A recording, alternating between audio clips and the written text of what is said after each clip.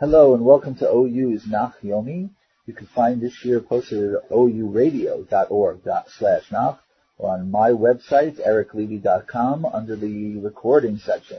Hi, this is Rabbi Eric Levy, and I am pleased to bring to you Chapter 18, Perek Yud Chet of the Book of Job. Vayan Bildad HaShuchi Vayomar. Once again, it's Bildad's turn to respond, and once again the ante has been upped. The emotional temperature is rising. In Chapter 8, in Bildad's first go-around, he said, Ad an timalel ela, until when will you speak so? And imatat tishacher el, if you pray to God, and imzach v'yashar ata, if you are pure and upright, then v'acharitcha yiskem od, in the end God will raise you up very high. But here, Bildad begins the same way, not ad an, but ad ana, which is pretty much the same thing. But here there are no assurances of ultimate redemption, and there's no sense that Eov is anything but a sinner. Ad ana tesimun kinsei lemilim tavinu v'achar nedaber. When will it be until you bring these words to an end? Think, which means think about what you're saying, or think about what we're saying, and then we can talk.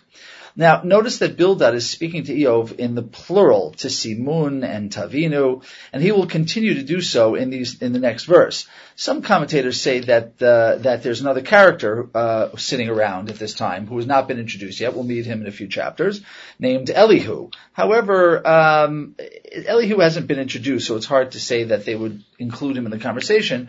Perhaps since Eov said in the previous chapter that he was claiming to have God on his side, so maybe Bildad is, who clearly does not believe that that's true, is speaking mockingly to him in plural, as if to say that Eov has God as his company, when in fact he does not. Madua nechshavnu chabehima nitminu be'enechem. Why have you made us out to be animals, that is, brainless? Why are we idiots in your eyes? Rashi points out nicely that the word nitminu can't come from the word taman, litmon, to hide. Otherwise the nun would have been doubled. It would have had a dagesh chazak in it. Also note there's a manuscript there's a manuscript error in the Rashi. In Rashi, all the Rashis that we have in front of us, it reads, it should read timmumim with two mems and not timmunim with a mem and a nun. Otherwise Rashi is not making his point.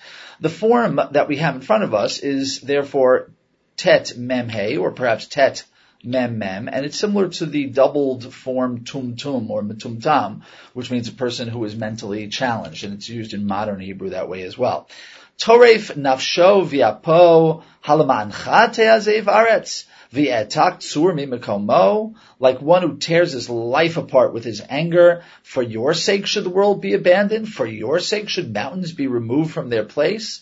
So Bildad returns to the idea that Eov's anger is making him seal his own doom, which is similar to what Eliphaz said in chapter 5, when he said, Kila avil yaharog kas, that anger will surely kill the foolish.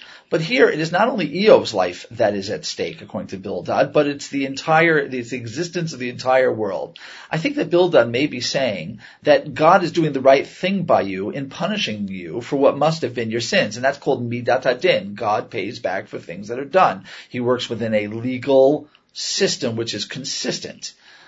So by asking God to change these rules, to be inconsistent, you might as well ask him to alter the very rules of creation, to alter the laws of physics, which would then result in the reversion of the world into the primordial chaos. So he's saying, you want God to treat you in a way that's not just, then the whole world will fall apart. What he's really saying is that sinners deserve to be punished based on the letter of the law. And if there's a person who is punished, there's no question that he must have sinned. Having said that, Bildad will now spend the rest of his speech, the rest of this chapter, talking about the fate of sinners, the fate of the wicked. And there is no doubt that Bildad feels that Eov is getting exactly what he deserves. Gam or sha'im yid'ach velo yigah shaviv yisho. Now the light of the wicked, or also the light of the wicked, will sputter, will be extinguished. The embers' fire will not shine. The word gam here probably means that Bildad is referring to, but rejecting Eov's claim in the previous chapter that his friends are selling him darkness in the guise of light. He used those very terms, or and choshech. So Bildad is saying the lack of light is not because we're selling you something that's not right. It's because the buyer sees only darkness, not that the seller doesn't have light to sell. Also note the word da'ach, to sputter, to be distinguished, was also used by Eov in the last chapter, but he used it as za'ach with a zayin. The dalet and the zayin are often interchangeable in Aramaic and in Hebrew. Or chashach be'oholo v'neiro alav yid'ach. The light goes dark in his tent, and his candle sputters for him, or extinguishes for him, or maybe because of him, meaning it grows dark. That is, even after it went naturally dark, he tried to create his own light, but failed to do so. And I'm going to point out, I'm going to get into it a little bit more. Note the repetition of words here, the repetition of or, the repetition of the word da'ach. There's a lot of doubling of words here by Bildad. Now Bildad moves on to a new metaphor, not that of light and darkness, of a man trying to light up his world and failing, but that of someone who is like a trapped quarry. Yetziru tzadei onov v'tashlicheyu atzato. His mighty steps grow shorter, and his plans, his plots, toss him astray. Kishulach bereshet biraglav v'al sivacha yitalach, because his legs have become entangled in a trap, and he repeatedly walks over a pitfall. There are a few items to note in this verse here. First, the doubling of the word shalach, kishulach, and in the previous verse, vatashlicheyu, which means to be thrown or flung, although in the previous verse it meant that he was being led astray, and here it means that he is being led into a trap. In the previous metaphor I mentioned, the word or was doubled and the word da'ach was doubled, and we'll continue to see this type of word repetition in this chapter. I don't know why Bildad is doing that, but that seems to be his style for this chapter. Also of note is the word yithalach, which is the hitpa'el form. Now hitpa'el are usually reflexive, which means it reflects back on the subject itself. So histaper means to cut one's own hair. That's usually what it means, that the object which is missing is really the subject himself. It's reflexive. But hitpa'el could also indicate iteration or permanence. So therefore yitalach means to walk back and forth or over and over again. And that's essentially what the point is here.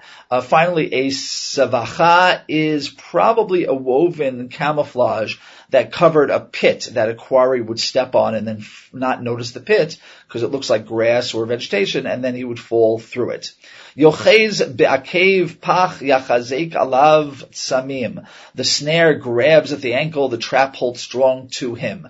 The word samim probably is some kind of woven chain trap, since a similar word, tsamatech, is used in the Song of Songs, meaning the hair or perhaps a veil which is braided into links and hangs down the side of the woman's face. Tamun ba'aretz chavlo u'malkuduto alei nativ. His lariat is hidden in the ground, a chevel, some kind of cord which traps somebody when they step on it, and his snare is on the path. I'm sorry, I've run out of good synonyms for traps and snares, but you get the sense. What's different here, though, in these traps and these snares is that the possessive pronoun him, chavlo, his trap, malkuduto, his snare, as if Eov, as what Bildad is saying, is that Eov is setting traps for himself.